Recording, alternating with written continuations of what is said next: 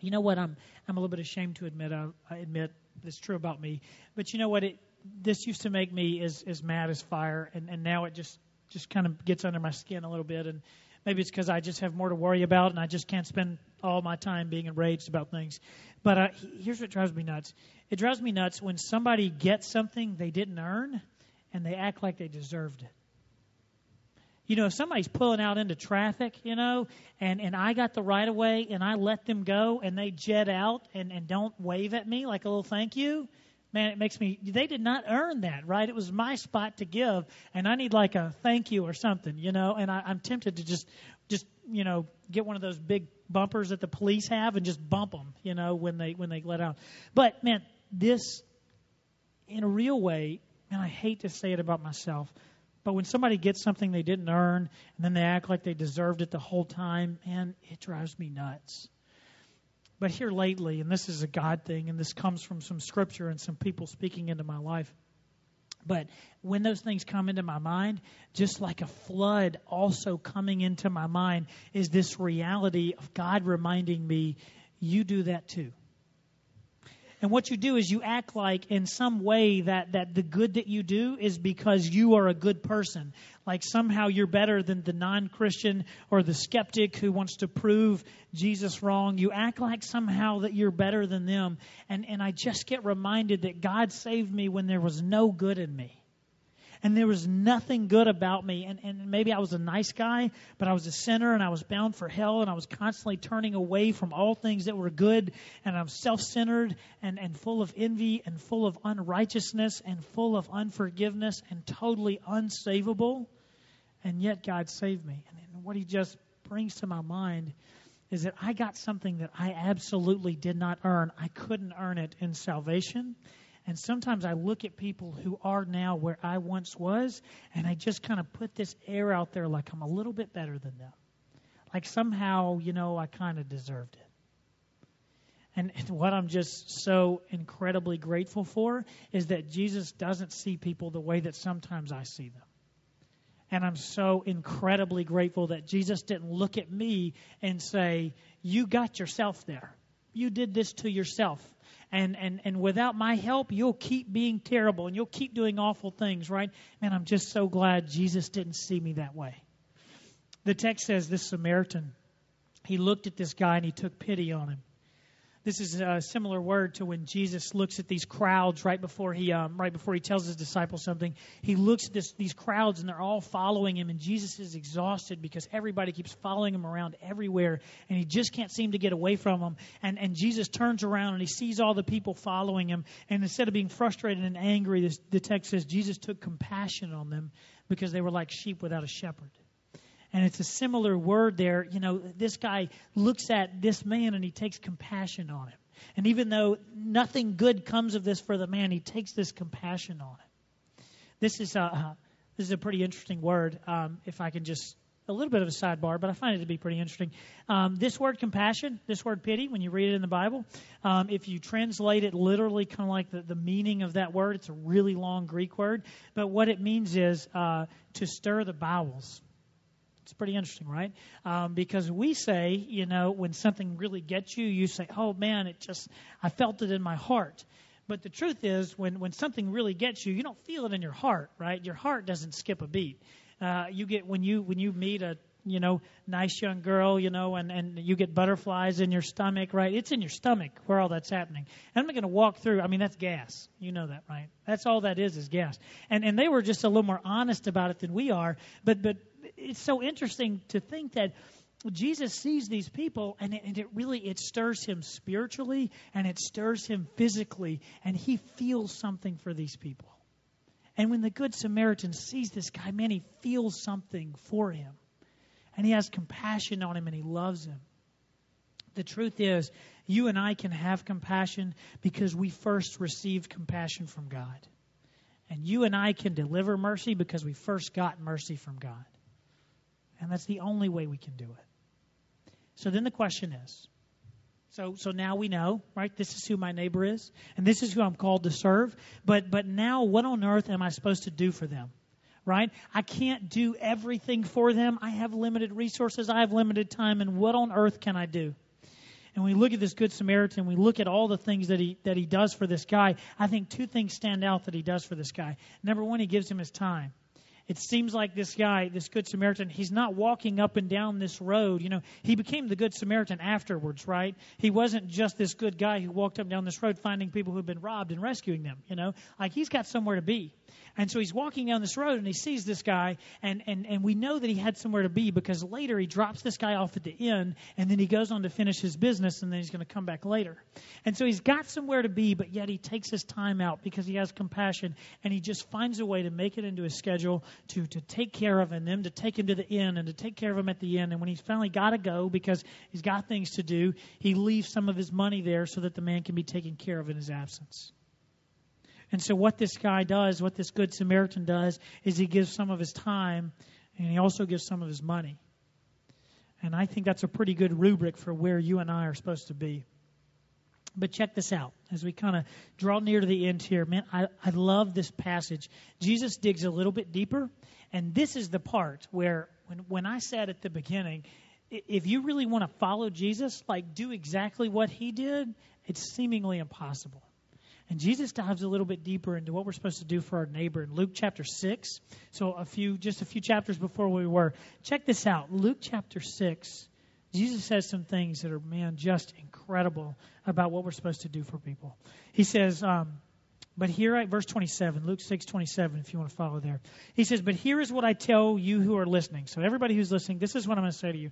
Number one, love your enemies. He says, give your time and your money to help the helpless. You know what that means? People who may potentially freeload off of you, right? People who may potentially take advantage of you. Give your time and your money to help those people. And your time and your money is not quite enough. Like, you have to love these people. Like, love them in such a way that it stirs you inside. It stirs your emotions, like a real love for these people. People that you can't stand. People that get under your skin. People that are the biggest jerks. He says, these are people that are also your neighbors and that you are called to love. People that wouldn't spit on you if you were on fire. These are the people I'm calling you to love.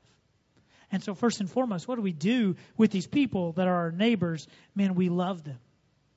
And we don't just tolerate them and say hi through gritted teeth because that's all we can get out, right? He says, man, we're called to love them. And then he says, do good to those that hate you, right? So don't just barely restrain yourself from throat punching them or whatever it may be, right? Do good to them. Bless those who call down curses on you. Bless people who cuss you out, right? That's pretty tough. Pray for those who treat you badly. And don't pray that they get struck by lightning, right? Pray good things happen to them, even if it is at your own expense. Verse 29. It says, suppose someone slaps you on the cheek. And here's what they're thinking. Think original audience. Jesus says, suppose someone slaps you on the cheek, right? They're thinking, here's what you got to do. They can just almost interrupt Jesus at this point and say, well, here's what you got to do when somebody slaps you on the cheek, right? You got to slap them on their cheek. And then after you slap them on their cheek, then you're even. Because the Old Testament scripture says, if someone, jabs you in the eye, you jab them back in the eye, and then you're even, and then all things are good. And Jesus, I think, just very subtly says to them, no, you're confusing legal justice, which is important, right?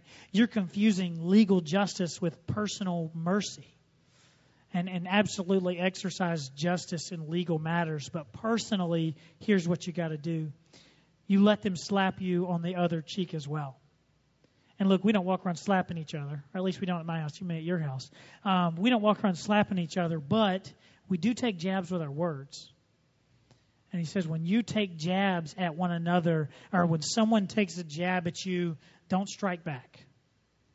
And then finally he says, suppose someone takes your coat, right? So not just words, they're actually stealing physical things from you. Suppose someone takes your coat. He says, don't stop them from taking your shirt as well. Another version says, suppose someone takes your coat, offer your shirt as well, right? And the whole idea is that when someone takes from you, man, give them even more. It's pretty hard things to live up to. Am I right? It's pretty challenging for me. Somebody steals something from me, I don't think, here, take more. You didn't get quite enough. So here's, as a result of what Jesus calls us to do, here's what we will do. Here's what the church will do. And look, let me just let you know, I'm not the mouthpiece of God, so I don't speak for the church, right? I just try to interpret the text and say what we'll do. And I hope you'll listen closely, because inasmuch as I am the church, you are also the church. And so when I say what we will do, especially when I say what this local body of believers will do, I am speaking on your behalf. Those of you that follow Jesus. So I'm speaking for me, and I'm speaking for you. And so you want to listen, because if you disagree, you want to come up and let me know, okay? Just wait till we're done. Here's what we will do as the church. When we help the helpless, the first thing that we'll do is we won't hurt. And I think that's a pretty interesting thing. When we help the helpless, the first thing we won't do is hurt people. And so if a gift enables someone, we won't give it. Right? And it's not that we're going to judge people's actions and judge all the things that they're going to do or why they got where they are. Right? We're not going to do all those things. But if it hurts more than it helps, and it's not something we're going to do, because our aim is to help people. And look, I struggled with that one in my brain for a little bit, you know. And what it boils down to is Jesus has called us to help people. Not to give blindly and not to be foolish, right? But to help people. And so if someone can't take the handout and can't be wise and can't be responsible, right? It doesn't mean we go, well, look, you don't get it, right? I'm keeping it for myself. It means you find another way to serve someone. And you find another way to plug in and do for someone. We won't judge, but we will be wise so that we don't hurt people. When we help the helpless, we won't just meet a physical need. Man, there are nonprofit organizations all around the world that are meeting a heck of a lot of physical needs and doing some good stuff. But here's what Jesus did. Jesus never offered aid without a bigger picture in mind. And yeah, Jesus preached to a lot of people that could care less about what he had to say. And Jesus healed people that didn't want to hear him. And Jesus gave food to people that only wanted the food. And they didn't want anything else. But man, you know what Jesus did? He said, you don't have to listen, but I am compelled to speak. Right? And as we serve people, we'll be sure that when we give this food, we'll give it to someone who will have a lasting impact in their community and someone who will meet the needs of people that are around them. And when we give some of our offering to the Global Hunger Fund, we'll make sure that the people that we give it to have a presence there. And they're doing their best to proclaim the gospel. And as they hand out food, that's not all that they're doing. And we'll just do our very best to be wise, to not just meet physical needs. Because what good is it to feed a man for his entire life only to have him die and live eternity apart from the Father? Right? We'll meet physical needs. We'll meet spiritual needs too. The last thing we'll do as the church when we help the helpless is we won't try to do everything, because that's impossible. We won't try to do everything, but we won't be satisfied with nothing. Personally, here's what I'll do. And I'll just speak because, man, I wrestle with what I can do all the time and what's feasible for me. And here's what I'll do. I'll give everything that I can at work. I won't phone it in, and I won't act like, I'm too good for my job. And not everybody's job allows them the opportunity to serve someone, but mine does. And so I'm going to make the most of that. And I think that God put me there for a particular purpose, and so I'll do my best not to just have a job, but to invest in people and use the platform that God gave me to help the helpless and serve some people who need a heck of a lot of help. So I'll do that. And the other thing that I'll do is I'll channel everything else that I have, my money and my effort and my energy, into the ways that the church will help the helpless. And so that means that there are a lot of people that will cross my path that I won't get to help. And look, I'm not going to be foolish, right? If a guy's dying next to me, I'm not going to be like, I've already decided what I'm going to do, so somebody else is there for you, right? I'm not going to be unwise. But I am going to decide where I'm going to invest because I can't do everything. But I'm not going to be satisfied with doing nothing. I'm going to decide where God has called me to be, and that's what I'm going to be about. And so for you, because the church is a collective body made up of individual members, if you are a part of the body of Christ, let me be very clear, you're called to do something. And if you're doing nothing, you're directly violating what God's called you to do, and the word for that is sin. And so if you choose to do nothing for people, then you choose to live in sin. So as an individual that's part of the big church, you've got to decide what you'll do. And I think, number one, it's saying, God, knowing that you called me to do something, guide my steps as I start walking. And then just start walking. And use your voice in the church, right? If you're like, next year, man, we're not doing Global Hunger Sunday because I got something way better. And if it is way better, then, man, we'll do it. And use your voice in the same way that I try to use mine to influence the church to do good stuff. And use your pocketbook to give some money so that we can give some of that away to people that need it. And so absolutely be a part of that. And individually, find someone whom you can serve.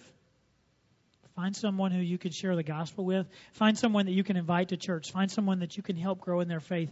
All the while making sure that in the midst of it, you are loving God and loving people. Let me pray.